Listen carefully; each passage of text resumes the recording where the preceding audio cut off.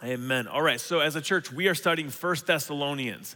This is a letter that Paul wrote to the church in Thessalonians. And when he wrote this to them, this is probably his first letter of all the different ones. He wrote Corinthians and Colossians and Philippians, like most of the New Testament. This letter he's writing to them, and it involves a lot of encouragement, a lot of excitement, a lot of celebration, and that's in contrast to some of his other letters that were filled with a lot of rebuke or defense, whatever it may be. This one has a different tone to it. And as we look through this, this is week 3 right now. So the first week, there was a lot of reminiscing, and then we see this in chapter 1, and then we get to chapter 2, and he begins to talk through the ministry work, and we associated that with marks of his faithfulness, characteristics and traits of faithful work unto the Lord, and what that means for us. Well, today, the same kind of conversation, it's labeled in chapter 2, but the same conversation about faithfulness is at work, but it starts to change in this, I'll call it a nuance. There tends to be a little more forthrightness, almost a defense of his ministry, addressing these different, what's likely to be concerns that were brought up about him as a apostle and a leader and the work that occurred in Thessalonica. And so he's reminding these Christians that he's reminding them of what actually occurred and taking them back to it.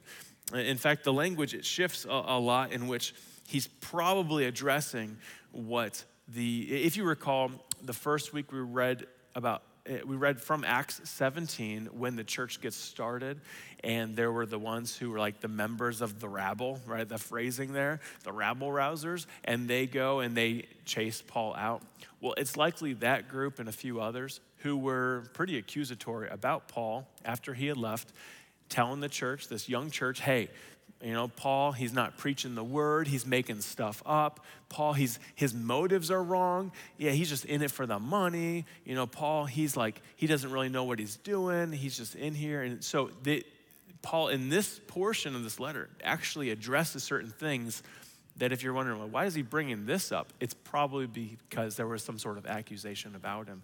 And so the tone shifts from reminiscing and celebrating and then just all the wonderful, faithful work that occurred to then a little bit more of defending.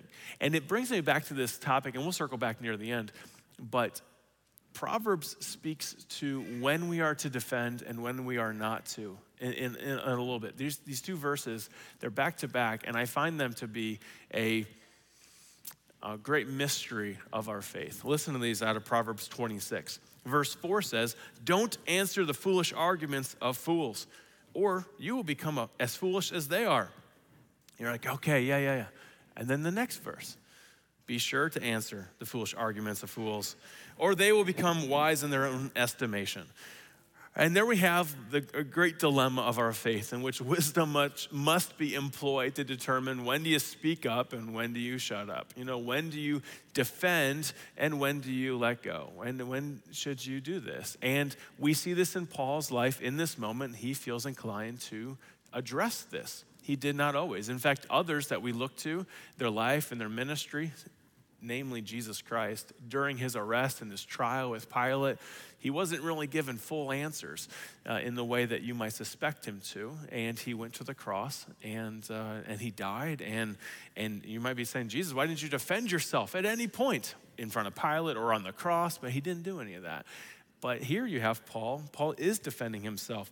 And I think the reality is every day, you and I, we face these moments in which the Holy Spirit prompts our heart to either speak up or to stay quiet, particularly when it comes to areas in our family, in our marriage, or with our kids, or in the workplace, or in school, maybe in this community, sometimes with legislation. When do you say, I really think I need to speak against that, and when do you let it go? Stuff like that, right? So we all deal with this. Well, we get a little bit of a picture of how this can play out in Paul's life from this letter. Okay, so we'll come back to that near the end, but for now, let's look at 1 Thessalonians 2. If you have your Bibles, turn to 1 Thessalonians. Super tiny book. If you need to use the table of contents in the beginning of your Bible, do so, because it's hard to find if you're not familiar with it. Put a bookmark there so it's easy to find. And we're going to start in chapter 2. That's the big 2. And then the little 9. All right, is in the middle. It says, "Don't you remember, dear brothers and sisters, how hard we worked among you. Night and day we toiled to earn a living so that we would not be a burden to any of you as we preached God's good news to you. I love this about Paul. He knew that when he entered this city, he was going to a town that did not have a Christian presence at all. And he didn't want there to be any obstacle to the gospel. And so he didn't want there to be any accusation of pretense or what are his motives. Is he just preaching so he can pass the hat around at the end and like feed himself? Or like what's happening here? And so he is explaining to them and reminding them how he was working during the week. And what we know from Acts 18, actually the next chapter from the story in 17, what we know is that he did some tent making work as needed to fund ministry. Now, I love this mindset because it's this lifestyle he exhibits that we try to as well, in which he is saying, I'm not here to get something from you. I'm here to give something to you. And he did that. He gave them the message of salvation found in Jesus Christ alone and the work that he did on the cross. And we also know from Paul's other writings that he received outside fundraising help as needed. In fact, again, the church plant story occurs in Acts 17. But if you were to be looking at Acts, and then you go back a chapter to Acts 16, you'll see that he is in this town called Philippi. Back home, we call it Philippi, so it's super confusing when I say the name back in West Virginia. So, but in Scripture, and everybody else in the world calls it Philippi. And in Philippi, he's there, and they're doing ministry, and all these people come to know the Lord. And if you recall, that's the story where Paul and then his buddy Silas go into jail, and they're arrested. But then this earthquake happens, so the jail doors open up, and the chains fall off them, and the jailer's like freaking out, and they lead everybody, like all these people, to the Lord. Like that story. Well, one of the people who gets saved in that immediately before they go to jail was a woman named Lydia. So she was like super rich businesswoman. She knew God, but she didn't know Jesus. So he explained who Jesus is. She gets saved, and then she likely finances much of that church plant and also the funding.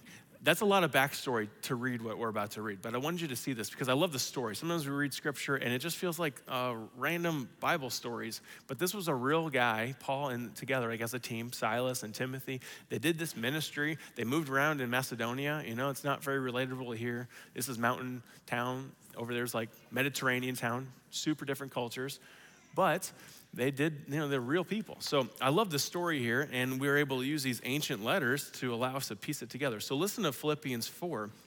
When he's writing to the church in Philippi, he says this: as you know, you Philippians, you were the only ones who gave me financial help when I first brought you the good news and then traveled on from Macedonia.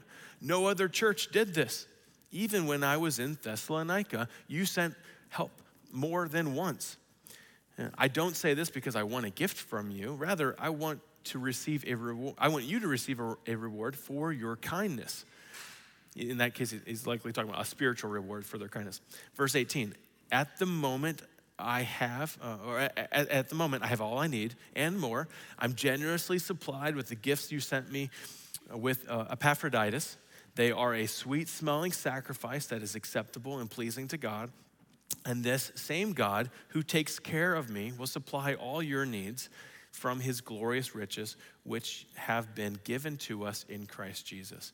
Okay, so this is just one of those unique moments where there's an overlap of the stories. Paul, he was in Thessalonica, he did some work, he labored, he also had some funding from the church he had just left because they had to escape Philippi? I don't remember, but he left Philippi, and then he goes into Thessalonica here. So Paul's ministry was funded by these other means, and then there's all this suspicion, right, about his motives by what we know is like those of the rabble. They're saying, hey, his motives are wrong. He's in it for the money, right? Like that's likely an accusation because he's specifically addressing, I'm not in it for the money.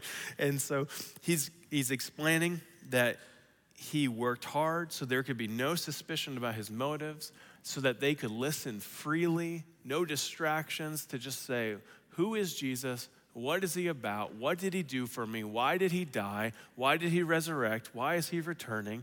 What is this all about? Paul was able to talk about that. And And that strategy was fantastic. It led to great fruit. The church got started and flourished. Well, what's it have to do with us as a church? Well, one takeaway is this approach that we are not here to take something from people, but to give something to them. You know, we live in a community that historically was ravaged by authorities outside of this town to take land and homes and property to make a park. Now, that didn't affect several of us here, me included, who moved into the area, but others of you, that is literally your family's story or good friends that you know.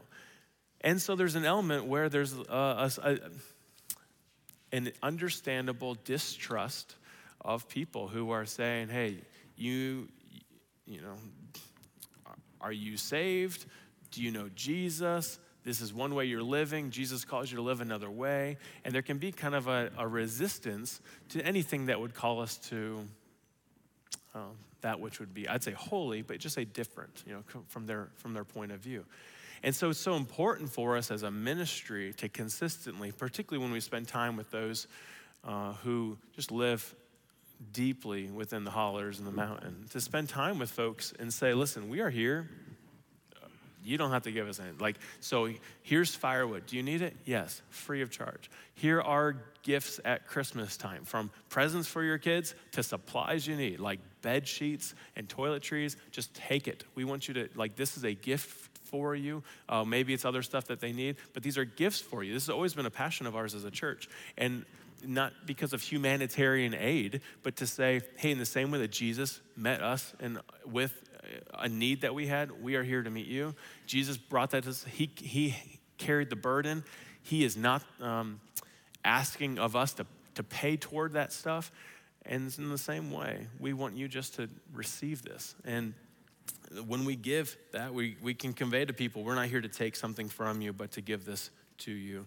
And this gift that Jesus gives us is a gift of salvation, to have peace with God. And it's free because Jesus has already paid it all, but it does cost us our belief and our pride. Got to give that over to him and walk in humility. So that's one takeaway. And along these lines, since we're talking just on the value and the importance of spending time with our community, you know, our town has about 20,000 people, although I know several of you kind of live outside of Greene specifically, but our town's got about 20,000, 2,000 affiliate with some sort of religion, not necessarily Christianity. And then another 18,000 or so don't, there's not real, they outwardly mark on the census that they are not followers of Jesus Christ. So the majority of this town, right? Overwhelming 90% of this town. And as I think about that, you know, who is it that God's going to use to help our friends and our neighbors and our community know who Jesus Christ is? Is he gonna just send Billy Graham from the grave? No. Is he gonna send another Mother Teresa, you know? No, he's gonna use us. That's why he put us here. And so look for these opportunities to be the hands and feet of Jesus Christ to our community.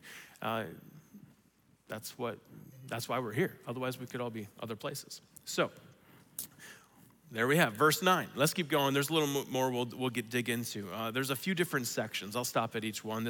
We got another section here starting in verse 10. It says, you yourselves are our witnesses, and so is God, that we were devout and honest and faultless toward all of you believers. And you know that we treated each of you as a father treats his children. We pleaded with you and we encouraged you and urged you to live your lives in a way that God would consider worthy. For he called you to share in his kingdom and his glory. You know, from this we can assume perhaps there was a accusation that Paul was harsh. And it's kind of stirring the rumor, and they're all like, yeah. He did kind of push us a little hard. He coached us a little too intensely.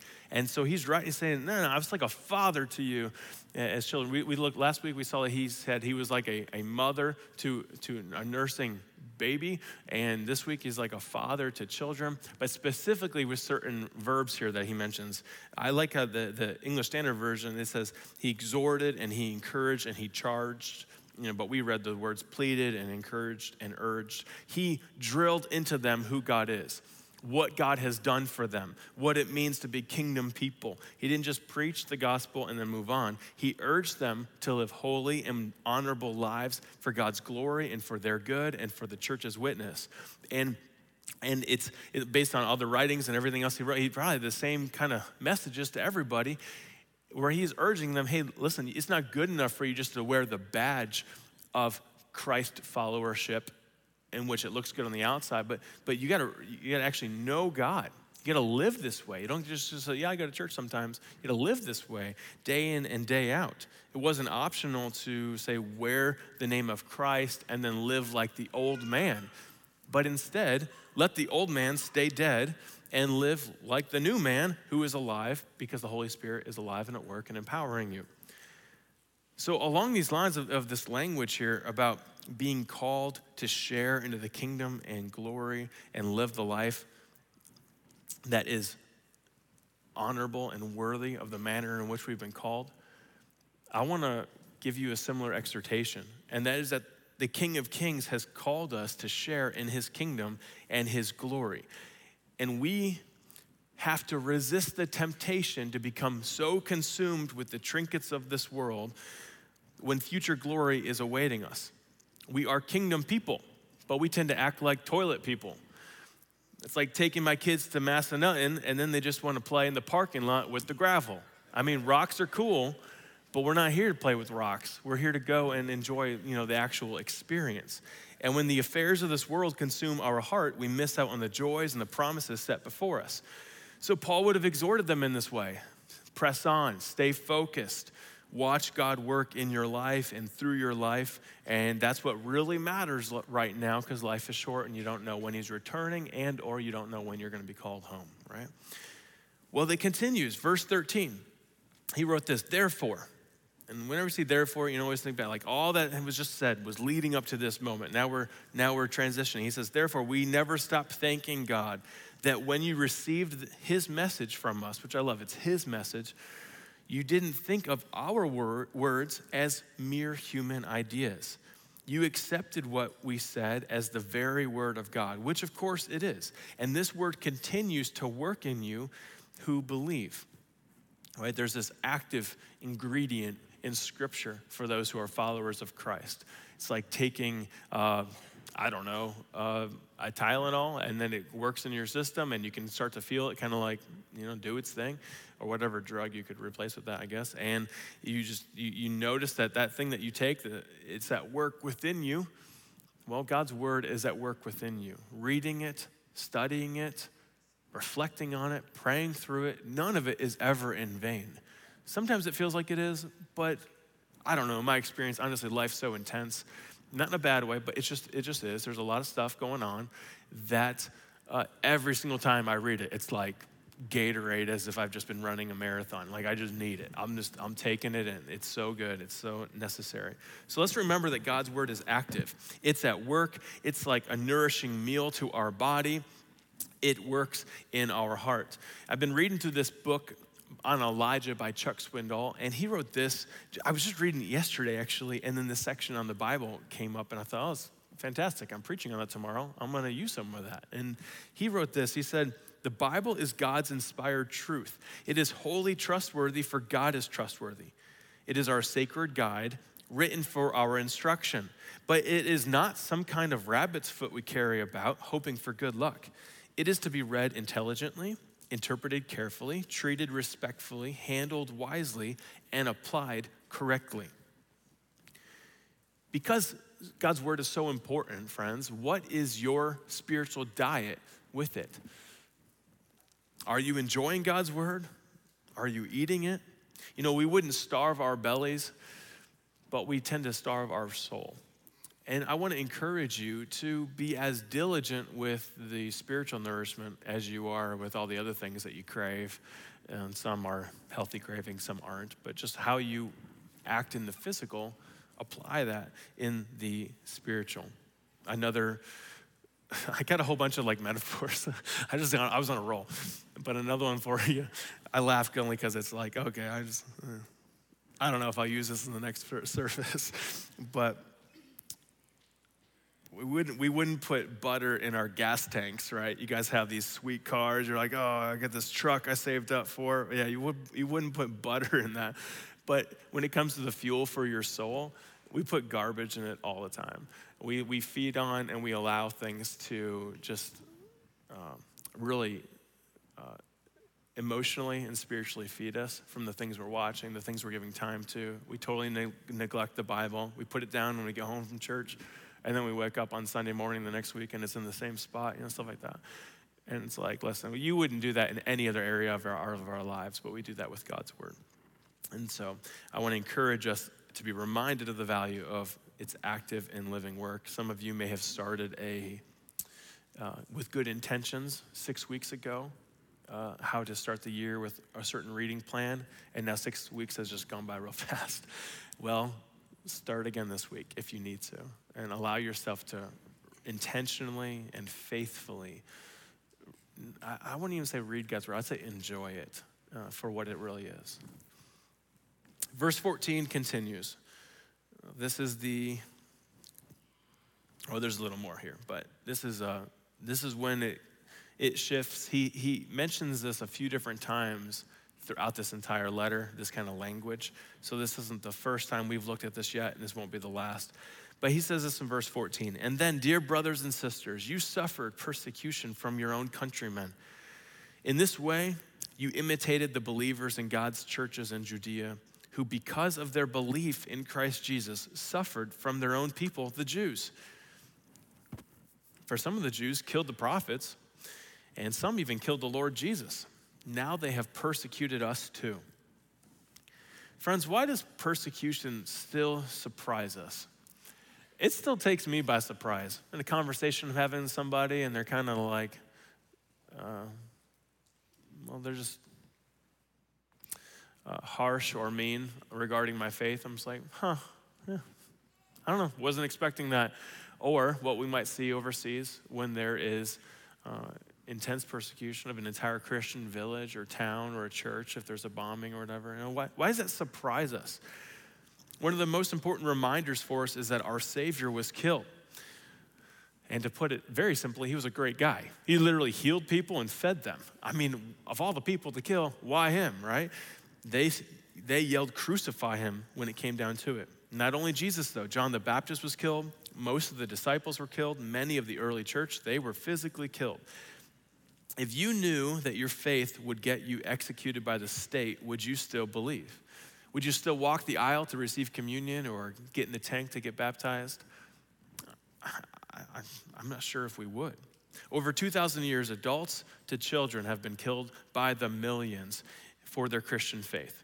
And all these deaths have occurred across different groups. So this wasn't relegated to just the people groups in the islands, the Pacific Islands. This isn't just something that's in the Middle East. You have kings and emperors and dynasties and presidents. They have spanned different languages and cultures and geographic lines. This isn't just a North Korean phenomenon. This is a global historic reality for our faith. We worship a man who was killed. We follow a faith that was and is and will be persecuted. Our heritage is that of a persecuted people. So why does it still surprise us when it happens? Again, from mockery at the workplace to a literal earthly death. From being fired at your work to legislation that restricts our faith while celebrating the belief system of others. So why does it surprise us? One reason might be because while we are kingdom people, we allow the flesh to convince us that we are of this world. And the reality is we tend to love this world. We love what we can obtain in this world. As Jesus told his disciples after he washed their feet, he said, hey, don't be surprised when they persecute you. That's in John 15:20. If they hated him without cause, they will hate us without cause. And I don't like it, right? I don't like that that's a reality, but it is. For me, I'm not a Christian because it is easy. I'm a Christian because Jesus is worthy, and this world is not my home. Now let's keep reading here. Verse 15, the second half of it keeps going. It says, they failed to please God. This is talking about the persecuting Jews. They failed to please God, and they work against all humanity, which is a fantastic phrase. Paul's equating just sharing the gospel, the value of it, that it has on humanity. And he's like, the obstacles that are placed in front of the gospel being spread is actually negatively affecting all humanity. But he continues, he says, as they try to keep us from preaching the good news of the salvation to the Gentiles, by doing this, they continue to pile up their sins, but the anger of God has caught up with them at last. All right, this is the end that we'll finish with this morning. That little section here reminds us that we do not want to find ourselves in opposition to God, especially being someone who gets in his way from people who are preaching the gospel. God is very fierce in ensuring that his plans and purposes happen, and nobody can stop them. Whether this is Pharaoh, or whether this is Goliath, or King Darius that we looked at this summer, and then within like history after the Bible was written, you have Nero, you have Hitler and others. God will magnify his name, and if you're in the way, he will remove you. Our God is a vindicating God. He gets the final say. Sometimes on this earth, he will get the final say, and we all look at that and go, whoa, yeah, he removed that person from power. Other times, it will happen at the end of time. And so, I know it's the Super Bowl Sunday. Some of you are wearing your jersey underneath your coat or something. Well, if you're gonna wear a jersey, wear the one of Christus Victor. He's the one that wins in the end. He's the team you wanna be on when it comes to all these things of our world. So there we have Paul's defense for ministry among the Thessalonians. And I think we are most challenged, if you were to summarize this, and then a little bit in conjunction with last week, you could pull these together if you really wanted to. We're challenged to ask the question, when do we stand up for Christ, and when do we, I'll say wisely, prayerfully say, now's not the time to address that. I've been in both cases. I've been in those situations throughout my life. Sometimes it's with my own family members sitting around and saying, is this the moment, at Thanksgiving? Are we really gonna do this right now? Are we gonna throw down about this issue, about what God says versus somebody's just totally ridiculous living? Like, are we gonna do that now? Other times it happens in school. Goodness, that was always a delicate question. I was a TA one time, and like the teacher, and then the students start talking about Christianity, and they're totally wrong. I was I'm the one that should be referred, hey, Adam, what do you think? No, I just was sitting there thinking, if I say something, I'm gonna usurp her authority. And even though it was so cringe-worthy to hear these kids talk about their faith, I was like, maybe I'll catch a time. The Lord must not want me to do this because I'll catch a time after this class to talk with the ones who really are sensitive and sensitive to the Spirit's leading and want to hear about it. I didn't have a single conversation follow-up. It still lingers. I'm wondering should I have said something? And that was a long time ago. But then there's these times when you do stand up, you do say something. They say something about who Jesus is, and I just that's actually not who Jesus is at all. No, we don't have evidence for that at all. Usually it's the other way. They'll say, we don't actually have evidence for Jesus doing that. And I'm like, yeah, we do. we have a lot of evidence that he did this or that.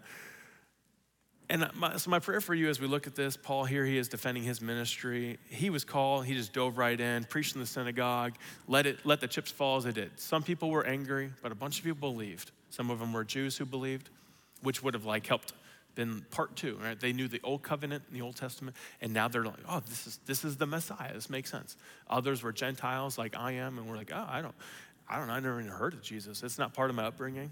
Jewish culture is not, so I'm just hearing this fresh. Well, Paul did that, and same for us. My encouragement is I think about this town specifically, although I know we're kind of spread all over, some in Charlottesville, some up in DC and everything like that. A bunch of you are watching online. But my prayer for us is just to be attuned to the fact that here we have a town, 90% or so, they're not believers. And if they are, they're just kind of they can wear a legacy hat, but that's about it. They're not actually followers of Jesus Christ. Just wear a hat that says Jesus saves or something. But I'm firmly convinced that God wants to use me and you in this town to be the messengers of that gospel. And for us not to get lazy on that and then just rely on, I don't know, outside graduates from Bible schools to show up and like pick up the slack that we didn't do for a generation or something like that. What would it look like for us to be super faithful and diligent in that and really watch him transform? So Leo alluded to it a little bit, but I think about with both what Leo said and then also just some conversations I've had with others in our congregation recently. The enemy likes to trick us because of rules within our workplace or just the track record in our family of what you do at holidays and when you gather. We tend to get tricked to think, you know what, I shouldn't just bring this up. And then we take it one step further. Probably people don't really want to know. Probably this isn't going to be helpful for them. And I want to push back on that and just say, we live in a town where hopelessness is, let's just say, an all-time high. I don't know. Haven't lived here 500 years, so I don't know the span. But hopelessness is rising all around us. You see it in the eyes of people. You hear it in conversations with people. And what better people to explain and help people through that than those who are followers of Christ? You have the hope of Jesus Christ residing within you. And rather than an answer that just works on the physical or the emotional or the financial or the relational that can help people through their moment of despair, instead, hey, hit them right with Jesus Christ. Give them the hope that sits within you and watch it work, like the word of God, and watch it work. And that's my encouragement to us this morning. Maddie, how about you and the team? Every time I say Maddie, I always look at Michael Benz. I do this every week. It's like, Maddie, where are you? I can't see because everyone's wearing plaid, so it all just blends in. And then I'm like, yeah, Michael. Let me